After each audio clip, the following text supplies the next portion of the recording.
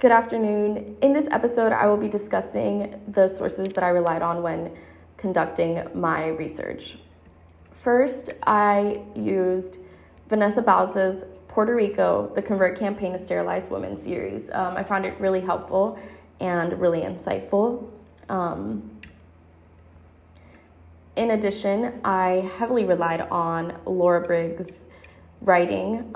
Her essay titled Discourses of Forced Sterilization in Puerto Rico, The Problem with Speaking Subaltern, was very insightful.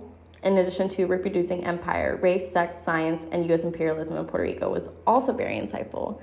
Laura Doyle's writing of The Long Arms of Eugenics was great. In addition, I read Iris Lopez's writing where it's a research writing. She wrote Sterilization and the Ethics of Reproductive Technology, an Integral Approach. Lastly, Johanna Schoen, historian mentioned in the second episode, she wrote Choice and Coercion, Birth Control, Sterilization, and Abortion in Public Health and Welfare. Her writing was extremely insightful, but mostly of all, I really relied on Laura Briggs' writing.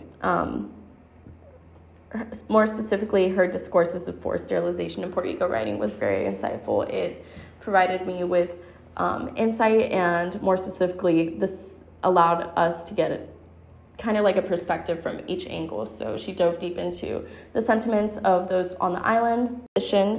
In addition, I wanted to thank my grandmother for coming on the podcast.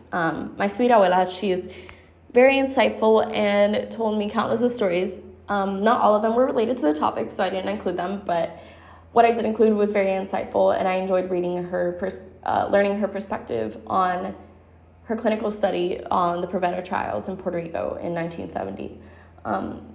It was so much fun having her on. It was a sort of a bonding moment, but also very insightful, which I greatly appreciated.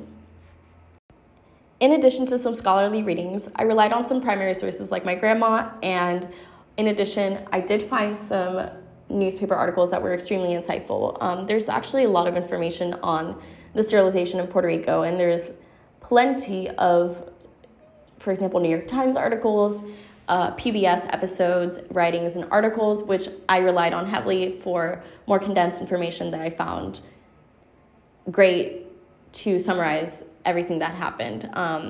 Like I said, the writings of the thesis and the scholarly articles helped me get more in-depth information, whilst the newspaper articles and documentaries get me more of a overall perspective, which I really valued when conducting my research.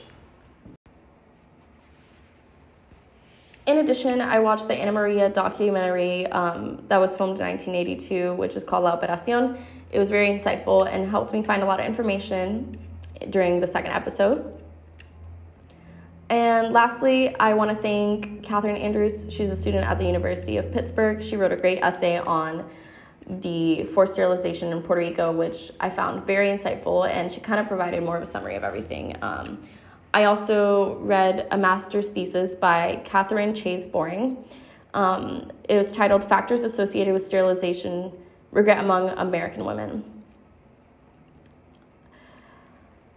Lastly, I want to thank Dr. Vana for a great semester taking disability history at the University of Florida. I found it extremely insightful, her course, and I believe her course is going to transform how I look on my outlook for everyday life. This class was extremely knowledgeable, and I appreciate everything that Dr. Rana did. Thank you so much for listening to my podcast. I hope you found it extremely insightful and enjoyed the content. Have a great day.